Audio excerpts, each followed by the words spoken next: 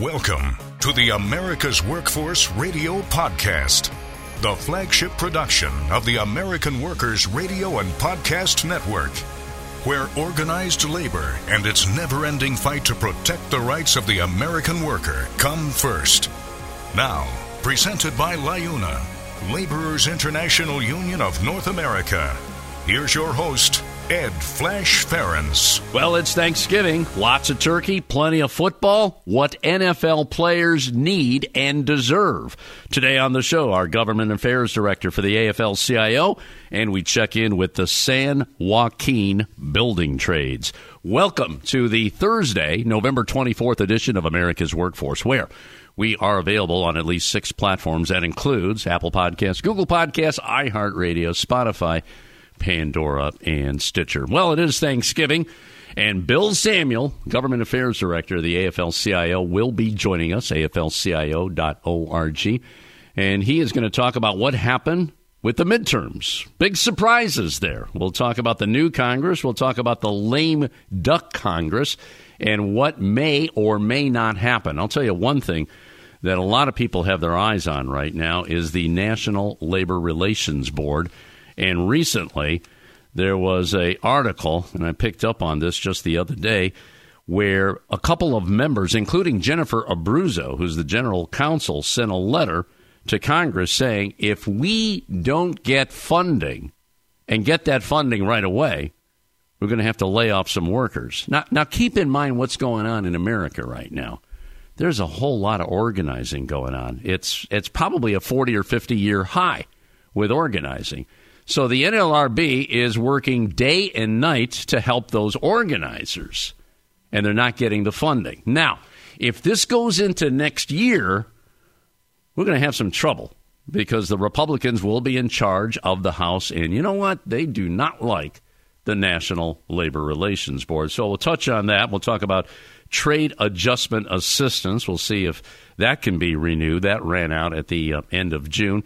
And we'll take a look at the possible agenda of the new Congress. There was a story that was posted about a week ago from a union-busting law firm, and they reached out to conservative members in the House, and they said, here's what should be and could be done in the halls of Congress, specifically in the House. Now, Bill Samuel is of the opinion that a lot of that legislation, like recertifying unions if membership goes below 50%, would probably die in the Senate. But nonetheless, it's probably going to happen. What about the PRO Act? Is that dead? Most likely. That's the Protect the Right to Organize. But again, some bright spots. We'll definitely focus on a couple of states that we saw some Democratic victories. One of them is Michigan. You can throw in Arizona as well as Pennsylvania on that. So Bill's going to be our first guest. Later in the show, we're going to be checking in with the San Joaquin Building Trades, and we're going to be talking to Michael Mark, who is the Financial Secretary-Treasurer of the San Joaquin Building Trades. Website, real simple, sjbuildingtrades.org. Little background on Michael. He started his union career 20 years ago within the building trades as a union sheet metal worker with Local 162 and then 104. In 2004, he officially started his apprenticeship, gained journeyman status in 2008, and then in 2012, he was elected as an E-Board officer and trustee. 2016, Michael was appointed as a full-time sheet metal Local 104 business development representative. Currently, since 2018, he has been elected as a sheet metal business rep covering San Joaquin County. He says being involved in the union movement requires wearing multiple hats. As such, he's been active with the building trade since 2016, elected president in 2018, then elected financial secretary-treasurer, and that's a position he has now, and that happened in 2020. We'll talk about the workload, and that's pretty much in the Bay Area. And he says it's pretty much a purple county, and they work with both parties to get things done. And we're also going to talk about a high school career fair that had 950 students attending. That's pretty significant. And as you know, there's a lot of work in all the trades. And when you get a career fair that has that many students, I guess you're doing the right thing. So they're doing the right thing in San Joaquin Valley. And Michael Mark will be talking about that and more as our second guest on the show today. Now, a brief look into the world of labor. This segment brought to you by the good folks at Boyd Watterson Asset Management. You can find more at BoydWatterson.com. Well, this is a big day for football. It's Thanksgiving, turkey on the platter, football on TV. The AFL-CIO sent an email the other day, and I want to call your attention to it. It's about safer fields and safer working conditions. That's what NFL players need. It reads as follows: all employees are entitled to the safest working environment possible, and that includes NFL players. NFL Players Association members should not have to work on fields that cause a higher rate of injury. So if you stand in solidarity with our union brothers, please take 30 seconds to add your name and urge the NFL to replace slit film surfaces, okay?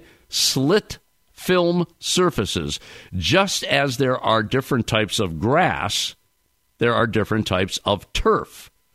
Slit film and dual fiber and monofilament. I'm learning a lot here.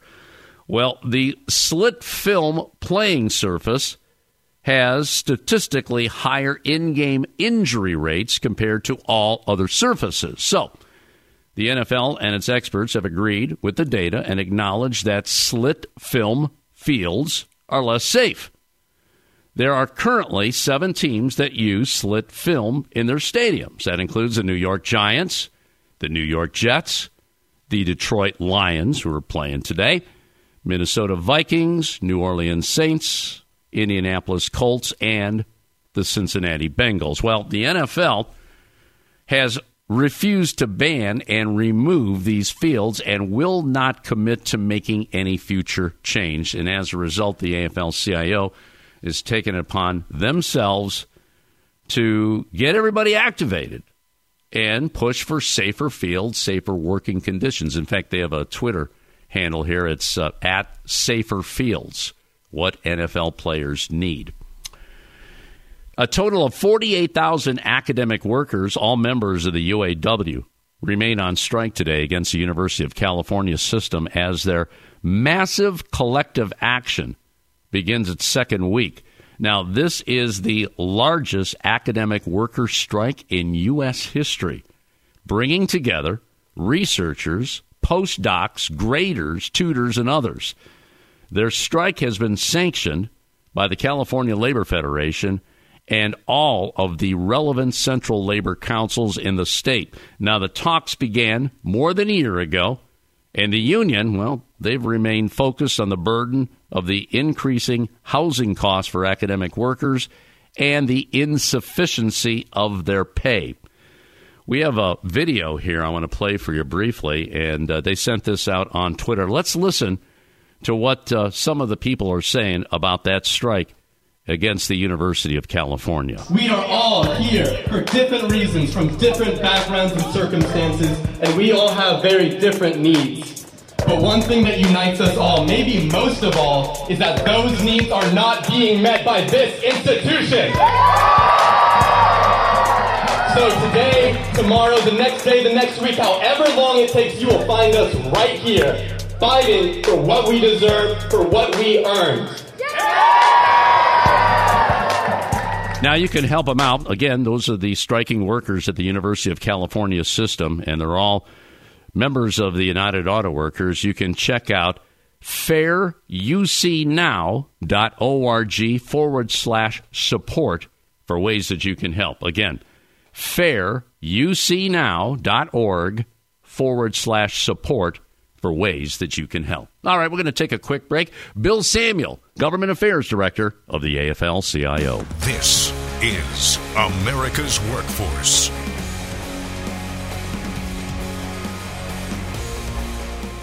It takes LiUNA to build North America's infrastructure. From roads and bridges to schools and skyscrapers, the men and women of LIUNA, the Laborers International Union of North America, build the projects we depend on. From constructing the Freedom Tower on the site of the former World Trade Center to untangling Washington, D.C.'s congested interstate, LIUNA members do the work that matters. Find out what it takes to be built by LIUNA at LIUNA.org. That's LIUNA.org. You're listening to America's Workforce, and this upcoming segment is brought to you by the Ohio Federation of Teachers. Check them out online at oft-aft.org. The AFL-CIO is a proud sponsor of America's Workforce Radio.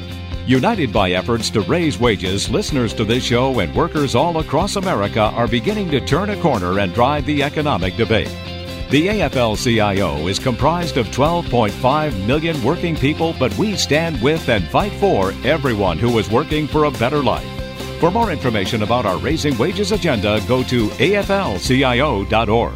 We're the nurses, firefighters, and claims representatives that help keep our government services running. We respond to natural disasters. We care for our nation's veterans, and we investigate discrimination in the workplace. We are federal and D.C. government workers, and we are proud to serve the American people. Working in more than 70 agencies across the government, we know we can fulfill our mission because our union has our back. Learn more at afge.org. Paid for by the American Federation of Government Employees, AFL-CIO.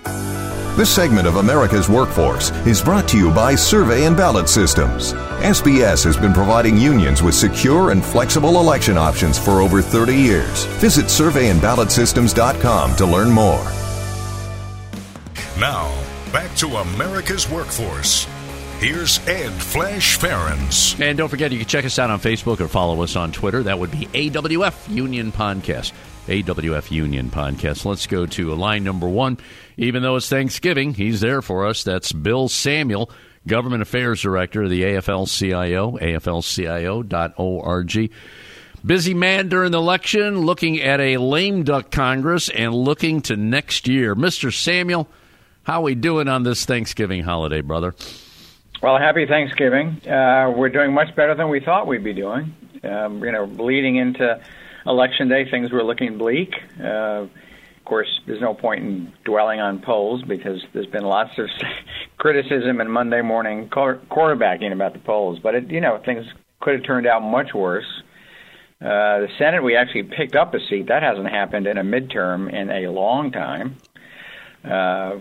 Hopefully, the Georgia race on December 6th will give us a clean majority. We won't depend on the vice president to be there to break the tie. And the House, was a narrow loss, maybe 5 seats. I think they're still counting some, which means, the right wing and the Republican caucus, the extremists, are going to make Kevin McCarthy's life a living hell, which, couldn't happen to a nicer guy. Yeah. But it's not great for the country because you need, to pass bills, you need to get them out of both the House and the Senate, and they need to go to the White House and get signed. And now it's going to be very hard to get the House and Senate to agree on anything. But that also means that they can't make things much worse. If they had won the Senate and the House, then you'd have real confrontations with President Biden, and he might have lost some of those. But right. We'll see. I think the lame duck, we still. Democrats are still in control until January 3rd, so we've got some things we're trying to get done in the month of December. Congress will be meeting for 3, possibly 3.5 weeks, and we can get some good things done then. Well, let's talk about getting good things done because obviously the voters want good things done. Take a look at Biden here. First 2 years, the policy that came out of Washington, very pro-worker policy. I think that played a difference in the election. There's no doubt about that. But what can be done here? What do you see happening in lame duck, Bill? Well, one of the main things we're working on, it will seem like a small thing to some people, but the National Labor Relations Board, the NLRB, which provides protections for workers who are trying to organize and bargain. It's the only enforcement agency that workers have under our labor laws. They've been starved by Republicans for 9 years. So they haven't had a budget increase. They're looking at furloughs this year. They're in a crisis situation, and we've got record numbers of unfair labor practices and union election petitions filed. When we have talked about what's going on around the country, workers are fired up, they're organizing, companies are fighting back, so we really need a strong National Labor Relations Board. In any case, we're trying to get a big budget increase for the NLRB before Congress adjourns. Again, it may seem like a small thing. We're talking about, $30-40 million. Million with an M. People hardly ever talk about, that dollar sign's that small, but it's important to the board. It's a small agency. Yeah. So that's one of our main priorities. And then we've got to get some nominees across the finish line. Fortunately, with the Senate remaining in Democratic control, we can do some of that next year, fill some judicial vacancies and other positions. We want to reauthorize the Trade Adjustment Assistance Program, which expired in June. And there are lots of workers waiting to get benefits and services who've been laid off due to unfair trade, so we need to get that done. Those are the main things, those three things. And we may be looking at legislation around a disruption in rail service if there's a potential for a strike next week. So we'll have to see whether Congress is going to act on that, and we'll want to have our input taken as well. Yeah, we just talked about that on the show a couple of days ago, and right now we hope we can get something done this year, because if it goes into next year, we've got people in the House that are not friends of labor, and that they might impose a contract that they don't want. I hate to see that happen. Let's go back a little bit. You mentioned the NLRB, and I want to delve into that a little bit more, because last week, the chair of the board, Lauren McFerrin, and the general counsel, Jennifer Abruzzo, said in a letter to the House and Senate Appropriations subcommittees that they will probably have to furlough, to your point, if they don't get more funding. Bill, what will that mean? I mean, we don't have a count on that right now, and I'm kind of nervous, because if this goes into next year, they're going to be in trouble. They're going to be in big trouble. What's your take on this? Yeah, this is potentially very serious. I don't know how big the furlough would be either. As I said, it's a small agency. I think they've got, 1,500, 1,700 employees, something like that. Small agency, a relatively small budget. But as I said, the Republicans have starved it for most of the time they've been in charge, about the last 9 years. By the way, other agencies have gotten steady increases, at least to keep pace with inflation. Pay raises, increases in rent, that kind of thing. But the NLRB hasn't, very intentionally. Republicans do not want to fund the National Labor Relations Board. So the furloughs would be serious, and the impact would be, as you would expect. The decisions around unfair labor practices will take longer, much longer, if you don't have the personnel to handle them. People who've been fired will wait longer to get justice, to get reinstated, if that's the route their case would take. Elections will take longer to schedule and oversee. The board does oversee NLRB elections, so everything slows down. And the expression, justice delayed is justice denied. And in the case of workers, it's really serious, because they're taking a great risk when they organize. We know that. And the last thing we want to do is compound that risk by making them wait, possibly without a paycheck. So this is we think this is pretty serious. It is serious. What about OSHA? I mean, OSHA is obviously worker friendly, deals with worker safety. How's that being funded right now? Well, it's interesting. As I mentioned, the other worker protection agencies have gotten at least inflation adjustments from Congress, for the most part. Wage and Hour Administration, OSHA, MSHA. Those agencies tend to, when Republicans are in charge, they don't give them, enough as far as, we're concerned, but they don't starve them to the point where they have to lay people off and are unable to perform the basic duties they're assigned. NLRB is in a separate category as far as Republicans are concerned. Okay, you mentioned trade adjustment assistance. We've talked about this with you in the past couple of months. And again, this is a program that's been around since the mid-'70s, all of a sudden came to a screeching halt when it comes to funding. The funding ran out, I believe, at the end of June. Any hope here on that one? I mean, that's helped an awful lot of workers here, especially, when their jobs disappear due to crazy trade deals. What's the latest on that, Bill? Yeah, I think there's some hope. Part of this depends on whether there's any chance that the Republicans and Democrats, before they switch control, can agree on a sort of a year-end package, of tax or other changes that aren't really controversial. So they would have to kind of put their differences aside, not kick it into next year, and agree on a package before the end of December. TAA should be in a package like that. It used to be considered bipartisan. Republicans from the Midwest and industrial manufacturing states would support TAA. It's job training. There's nothing political about it. But they're less inclined to support programs like that now, and it'll be very hard to do next year when the Republicans are in control of the House, I fear. So we really want to get it done this year, and we've talked to the leadership on both sides, and they would like to get it done too, but they do need bipartisan agreement to get it done at the end of the year, and we'll keep plugging away, and hopefully we succeed. Bill, I have to ask you, how long have you been working the Hill? I mean, you're government affairs director for the AFL-CIO. We're talking 12-plus million people and in 58 unions right now. So you got a lot of experience there, and things have really, really changed politically in this country. I'm just wondering, well, first of all, how many years on the Hill there for you, Bill? Okay, I'm not going to give away my age, but it's close to 40. Okay. Long time. I'm just wondering, if the policy is put forward by a Democrat and the Republicans are in control, does that policy go anywhere today? I mean, there used to be a time in America where they'd be able to work things out, bipartisan. We did get bipartisan help on the infrastructure bill. How that happened is beyond me. But when a Democrat introduces something or is behind something, do they kind of like scratch it off the list now because they don't want a Democrat involved? Well, they definitely have a higher hill to climb if it comes from the Democrats. A lot of Democrats, when they want to introduce a bill that they think should be bipartisan, they don't even introduce it until they get a Republican to introduce it with them. So they'll have a bipartisan bill introduction and try to keep it that way.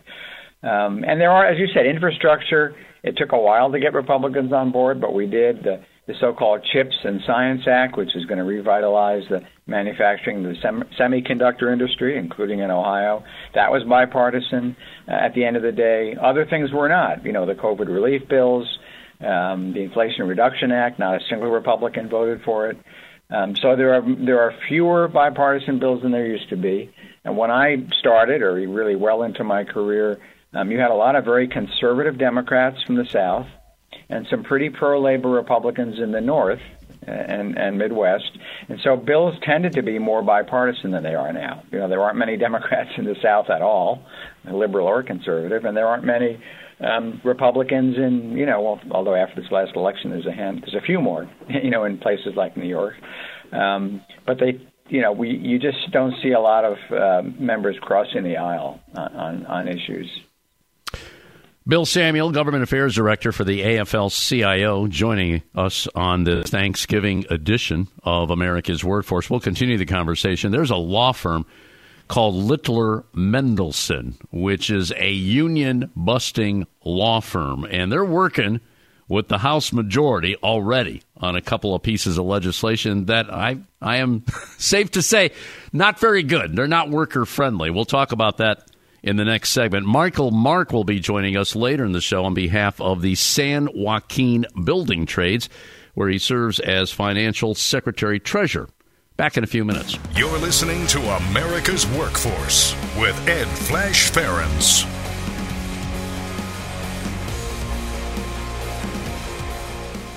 It takes LiUNA to power North America with affordable energy.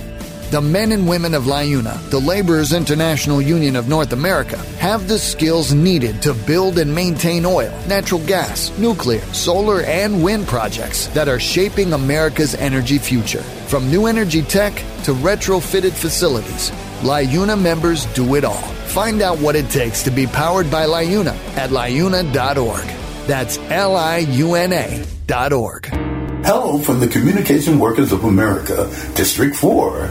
We are a labor union representing a vast array of workers in different industries, including the Association of Flight Attendants, Telecommunications, CWA Passenger Services, Public Health Care, and Education Workers, the IUE, CWA Industrial Division, the National Association of Broadcast Employees, the CWA News Guild, not to mention our growing digital sector, and many others. If you're interested in organizing your work group or learning more about what it means to be CWA strong, visit our website at www.cwad4.org. That's cwad4.org. Hire union musicians. Call Music Talent of Cleveland at 216-881-1802. Call Music Talent of Cleveland as your dependable source for professional musicians in Northeast Ohio. Union musicians add harmony to weddings, elegance to parties, and uplifting music for all events. Music Talent of Cleveland contracts solo and ensemble musicians as well as bands and orchestras for single engagements. So hire union musicians. Call Music Talent of Cleveland today. 216-881-1802. America's Workforce Radio is sponsored in part by the International Union of Painters and Allied Trades, District Council 6, representing painters, glazers, drywall finishers, and sign and display industry workers. They remind you that belonging to a union is your right as an American.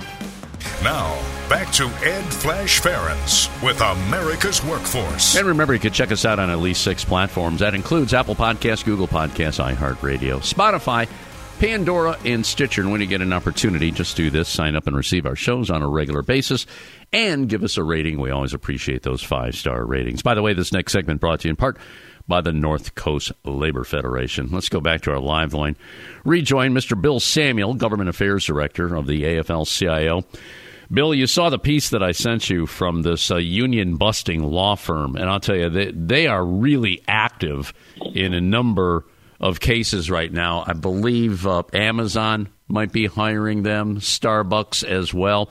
Well, they published an article recently kind of predicting what's going to happen in the House. And this is a quote from the article. They'll make labor, employment, and workforce development policy issues a key focus of its domestic policy agenda and highlight several of the Republicans' pro-employer legislative priorities, including the Employee Rights Act, which is, I guess, counter to the PRO Act that, it was passed in the House, didn't get anywhere in the Senate. So, Bill, you took a look at this. You've been through all kind of times with Congress changing over the years. How do you feel? How do you feel about working with this House of Representatives coming up? Well, the Republicans were in charge until I guess it was 2018, and they had the majority for I guess since 2010. So it's about 8 years when the Republicans had the House. So I'm pretty used to it. Now they'll be in control again, but as we said, the Senate will still be under Democratic control. So it's going to be very difficult for the Republicans to get bills passed and sent to the White House. First of all, the president wouldn't sign an anti-labor bill. He's been very clear about that. And the Senate wouldn't take it up. So they may waste a lot of time in the House passing bills, or they may not. You never know. I think the bigger threat is that they will spend a lot of time using oversight and investigations authority that they have at the various committees to go after the Democratic Department of Labor, probably the National Labor Relations Board. They'll probably haul them up, and other domestic agencies. In addition to Hunter Biden, we've all read about the fact that they want to focus a lot of energy on Hunter Biden. They're also going to focus a lot of time and energy on the Biden administration. It's a big waste of time when we have serious things to get done, but it does in some ways tie up the agencies. A lot of good bills were passed in the first 2 years. Now they have to be implemented. We talked about infrastructure and the semiconductor bill and the Inflation Reduction Act. The agencies have to be busy working on implementation, and if the Republicans in the House haul them up every other week with oversight requests and hearings, that's going to slow them down. So that's the biggest threat right now. I don't think the threat that article suggests that the Republicans are going to start passing anti-labor bills. They're not going to make it all the way through the and become law. I just don't think that's really likely. Just got to educate our listeners on this Employee Rights Act, which sounds so good. It sounds so good. But it would provide additional protections for secret ballot elections, mandate union recertification elections where membership dips below 50%, and require workers to authorize union political spending. And let's see, there's the Ensuring Workers Get Paid Act, which would enable employers to self-report minimum wage and overtime violations as an alternative to litigation. It certainly looks like the PRO Act is going to be dead. That'll never pass in the House, would it? At this with the makeup of the House going into 2023. I think that's very unlikely. I think for the next 2 years we're going to be applying a certain amount of defense. But as I said, a lot of good legislation passed in the last 2 years that needs to be implemented. We're talking, hundreds of billions of dollars in investments in jobs, in union jobs. So we're going to be tracking that very closely, making sure that gets rolled out properly. And so we'll be busy, I think, making progress. It just won't be legislative for the most part. I think that's going to be tough. Now, you never know. Some things could slip through one way or another, but President Biden has been pretty clear about his agenda and his support for unions and working people. So I don't see a lot of damage being done, other than just things will slow down. That's really the biggest concern. Well, you certainly got your work cut out for you, and I know you're up to the task. And again, going back to what happened at the midterm elections, boy, I tell you, there was a lot of people fooled on that one. And I have to ask you, what happened to the pollsters here? I mean, I think that polling. I think there's probably more guesswork involved than the rest of us think. I'm not a pollster, but my assumption is they guess a lot about turnout. Who's going to turn out? And of course they have to make estimates based on that, and then they extrapolate based on the 600 people they talk to try to get an estimate of how hundreds of thousands of people will vote in a congressional district, and it's just really difficult to get an accurate read on that. By the way, I think fewer people answer their phones. The pollsters, I think, probably have a more difficult time getting a representative sample. And I think the final thing is things change, basically right up to Election Day. A lot of people don't pay attention to politics the way you do, and you and I do. So we may make up our mind, a month in advance. A lot of people may make it up day of or a couple of days before. Depends what's in the paper. Did Donald Trump say something outrageous that they either like or don't like? That may affect them. So I just think polling I think we definitely pay way too much attention to polling. And as you said, that was proven because they were wrong in almost every case this year. Well, it's been often said that the states are incubators for politicians that may end up in the White House. And, we're looking at a couple of bright spots here. I mean, Arizona, Michigan, Pennsylvania. Michigan. Did you take a look at what happened in Michigan at the midterms? Well, this is the first time, I believe, in 40 years that Democrats control the House, the Senate, the State House, the State Senate, and the governor's mansion. And by the way, that may mean they can repeal right to work, which passed about, 10 years ago when Republicans were in charge. So, Michigan was a standout success for the labor movement and our supporters.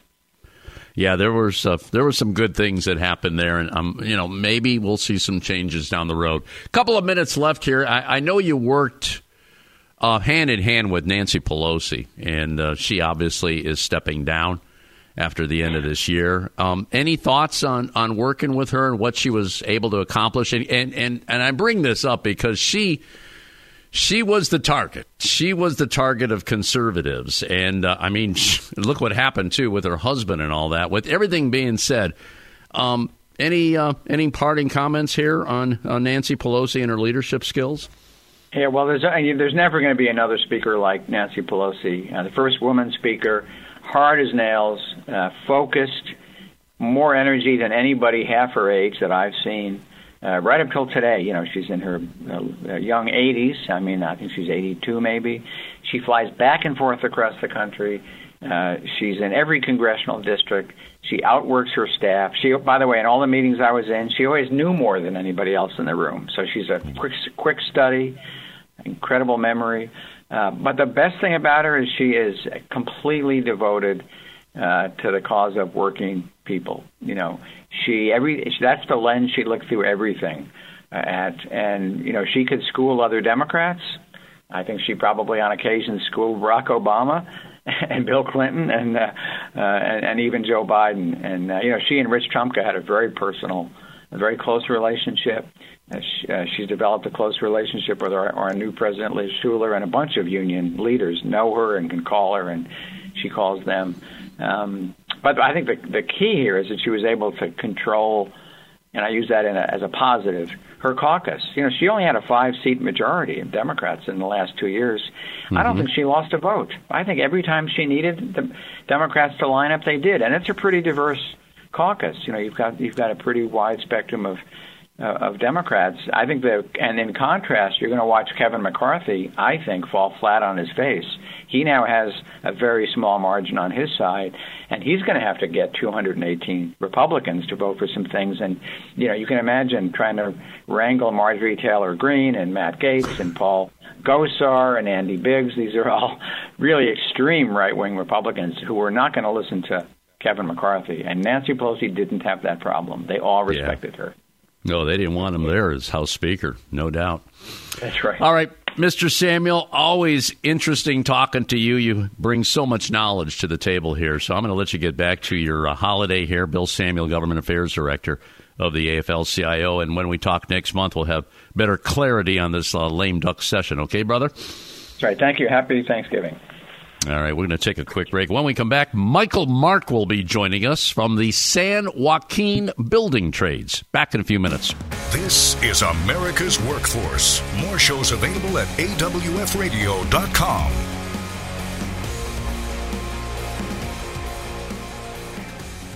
It takes LIUNA to keep America running. Over 70,000 public employees are part of LIUNA, the Laborers International Union of North America, delivering critical services such as healthcare and emergency response, as well as maintaining roads and sanitation systems. Even the National Postal Mail Handlers Union, representing over 47,000 U.S. postal workers, is affiliated with LIUNA.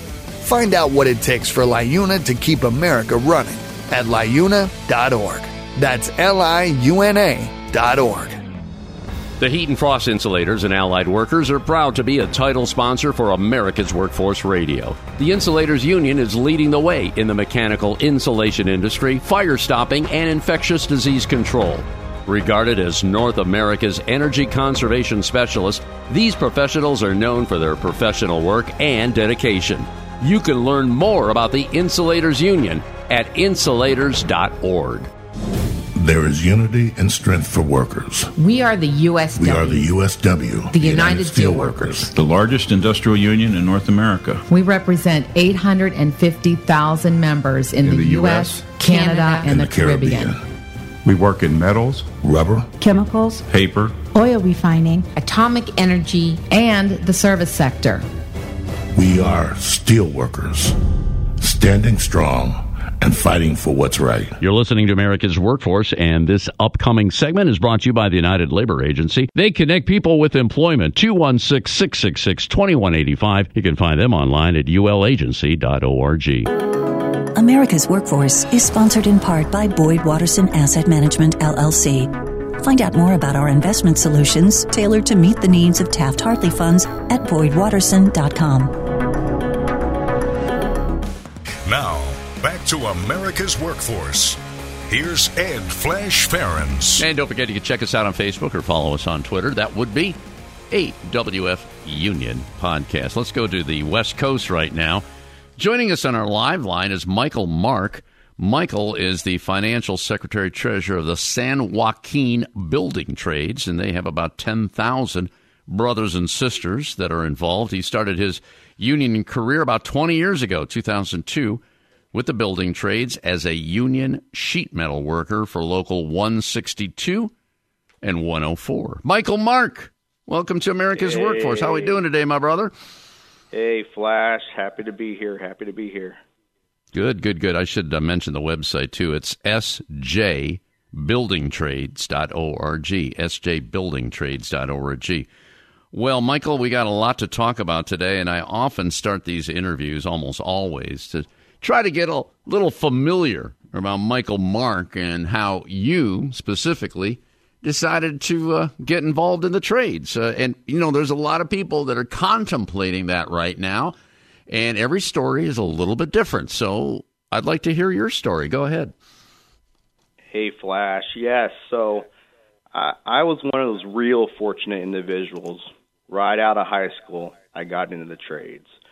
Right now our average age is over 25 for an apprentice. So I was 18, didn't know what I wanted to do in life. I was attending a high school kind of construction career academy, doing drafting, AutoCAD, in Stockton, Lincoln High School. And a union rep came in and spoke and gave a little bit of the information of all the different trades and different mechanical engineering and different type of backgrounds. So that's how I kind of started in the trade. I actually took like a intern kind of office job at a sheet metal company here locally. And then I took a summer job, just go out in the field, and then joined the apprenticeship, and that's what started my trade throughout the time. So that's how I got in. I was really fortunate. Did my apprenticeship, turned out in 2008, started running work and whatnot, and then got appointed an organizer for my home local. And at that point, I got more involved with the San Joaquin Building Trades as a delegate. And then once I became a rep for the sheet metal workers, took an officer position in the San Joaquin Building Trades as president, and then now financial secretary-treasurer. So again, you're financial secretary-treasurer, and it sounds like you're pretty comfortable in that position. I have to ask you, 10,000 members, how's the work going in that area? Maybe you could be specific on where that is in California. Great question, Flash. Where we are located is about an hour from Sacramento and about an hour and a half from the Bay Area, more east. Back to your question on work picture. The work picture is really great. Over the next couple of years, there is a lot of work that we actually were able to secure under community workforce and training agreements, and those projects are going to be starting next year and in the following years. Good. Can you explain, and I've asked this question many, many times to our guests, community workforce and training agreements. That's a pretty broad category there. Can you narrow that for us? Explain what those community workforce and training agreements, what they do, how they work? What's the story there? How it works is it's providing that opportunity to get in the middle class, and that's why we're calling it a community workforce and training agreement. And the training portion is the ability to provide new opportunities for apprentices getting in the building and construction trades. So a lot of these times, these agreements are with public entities, but there's also these types of agreements that we have secured with private developments. Mm-hmm. And you've got a couple of them that you've been able to secure. And I'm reading here that there's one, the city of Stockton. Since it's passed, there's been over 85% of the workforce working on city of Stockton projects, living. They're living right in that area. So that's a good thing. They're working there. They're paying the tax money into the community. They're improving the community. That's all a good thing. You mentioned the apprenticeship program. You said you started when you were 18. Where are you with your apprenticeship program right now, Michael? For the sheet metal workers apprenticeship, it's doing really well. I want to say we have over 300 apprentices yearly, every year, but but I want to try to bring it back and focus on some of the good things we're doing in San Joaquin County when I'm wearing the building trades hat. As I said off air, we have to wear a lot of hats, and I'm only my full-time gig is a rep for the Sheet Metal Workers Local 104, but I have the privilege to honor and be the principal officer of the San Joaquin Building Trades. And one such program, you're mentioning programs, is an apprentice readiness program that we have started with the MC3 NAB2 multi-core craft curriculum. And with one big success of that, and because we were able to secure a lot of these local jobs via community workforce and training agreements, we have a success rate of over 85% of a graduate from the city of Stockton, from San Joaquin County, and then getting into a union building trades apprenticeship program. And how long has that been going on? So that particular cohorts, we've had 6 so far. So with 6 graduates classes, each with about 20 students, there's countless new apprentices getting into the trades. And that's the various trades, the iron workers, the IBEW, UA, sheet metal workers, laborers, bricklayers, all the gamut of the building trades. And each one of those individuals, they pick the trade that they want to be part of, and then they enter it. I'm checking out this high school career fair that you did recently, and you got over 950 students attending. All I can say is wow on that one. I would imagine you put a little effort into that one. Were you surprised with that kind of turnout, Michael? No, and so like I said, many hands make light work. And that particular career fair, it's been a long-standing partnership with the San Joaquin Building Trades, the San Joaquin Coordinators Association, all the coordinators of the various apprenticeship programs, and also the San Joaquin County Office of Education. And all high school seniors throughout San Joaquin County attend one day, usually around September, so they're able to get a little glimpse of hands-on activities from each of the trades, and then when they graduate, it gives them a better idea. You sort of plant that seed of what trade they want to join. That's pretty cool. Well, I know you want to talk about Sam, and I hope I pronounce his name correctly here, Carufa, and apparently Sam passed away a couple of years ago, and you started the Sam Carufa Memorial Scholarship Fund to benefit the new apprentices getting into the trade. Maybe you could reflect on Sam's legacy here. It sounds like he was a pretty great guy, and he did a lot in the community. Can you give us some more on that, Michael? Yeah. No, I appreciate you bringing that up, Flash. Sam was a great individual. He was a full-time rep for the IBEW 595. And while being a full-time rep for the IBEW, he also wore the hat of financial secretary-treasurer. And during that time period, I was the president of the council, and we worked together to get a lot of things passed for the working people of San Joaquin County. Sam was just an amazing individual and a huge loss for labor in this area. Unfortunately, he did pass away in 2020, and at that time, I stepped into his role as FST. But we're continuing on the legacy of the work that he started, and right now we have a great team. And as he's looking down on us, I hope we're just doing the best work that we can do for the members of the building trades. And how's the scholarship fund doing? Is it gaining some strength here right now? Well, this is the very first year that we're starting this scholarship fund. We recently formed a LMCT, so that way we can, the Department of Labor, make sure we're on the up and up.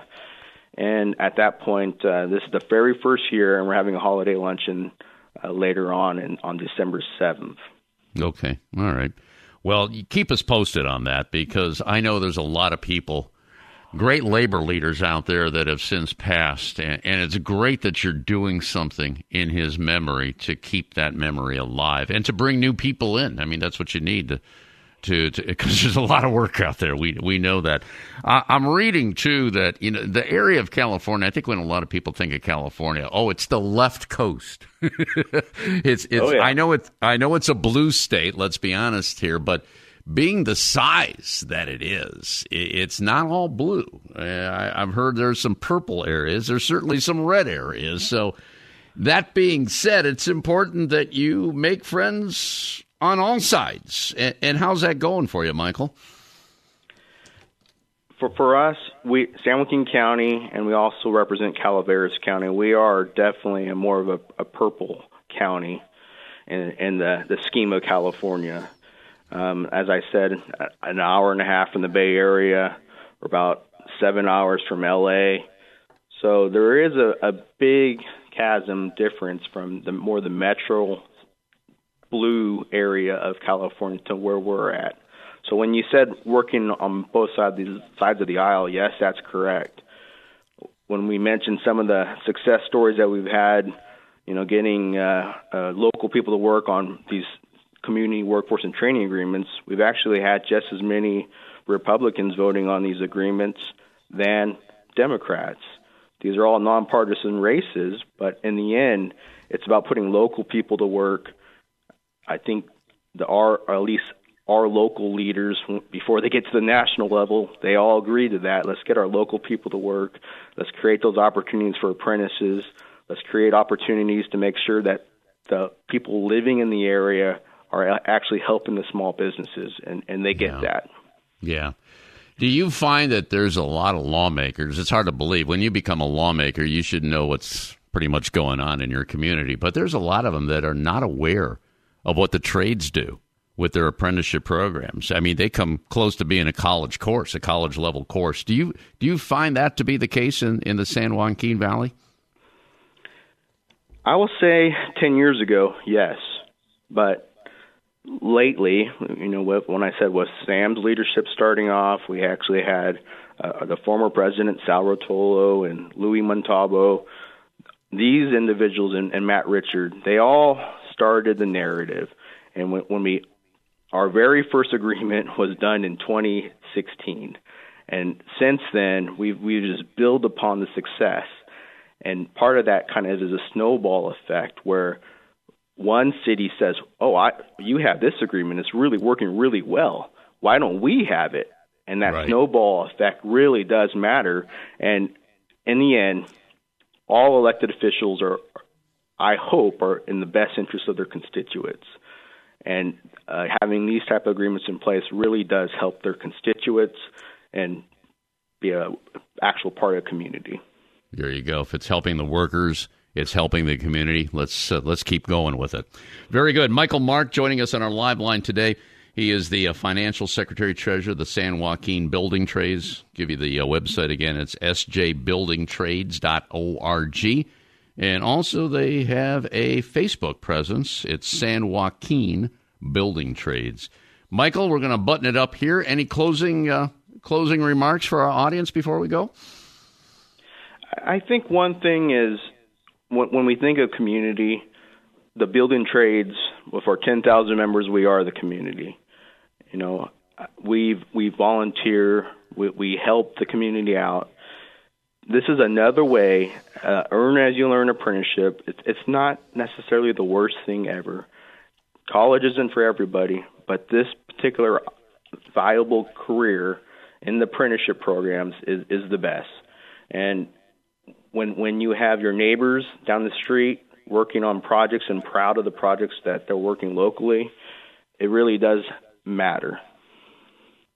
Very well said, my man. You take care. Stay in touch with us, okay? Especially about that scholarship fund. We'd love to help you out here, okay? All right. Appreciate it. That'll be it for another edition of America's Workforce. Tomorrow, we're going to check in with the Seattle Building and Construction Trades Council and the latest from the United Steelworkers. Until then, all of you have a safe and wonderful holiday. That concludes another episode of the America's Workforce Radio Podcast. Thanks for listening. And be sure to subscribe so you never miss a show. America's Workforce is a production of Labor Tools and BMA Media Group. Find out more information online at labortools.com.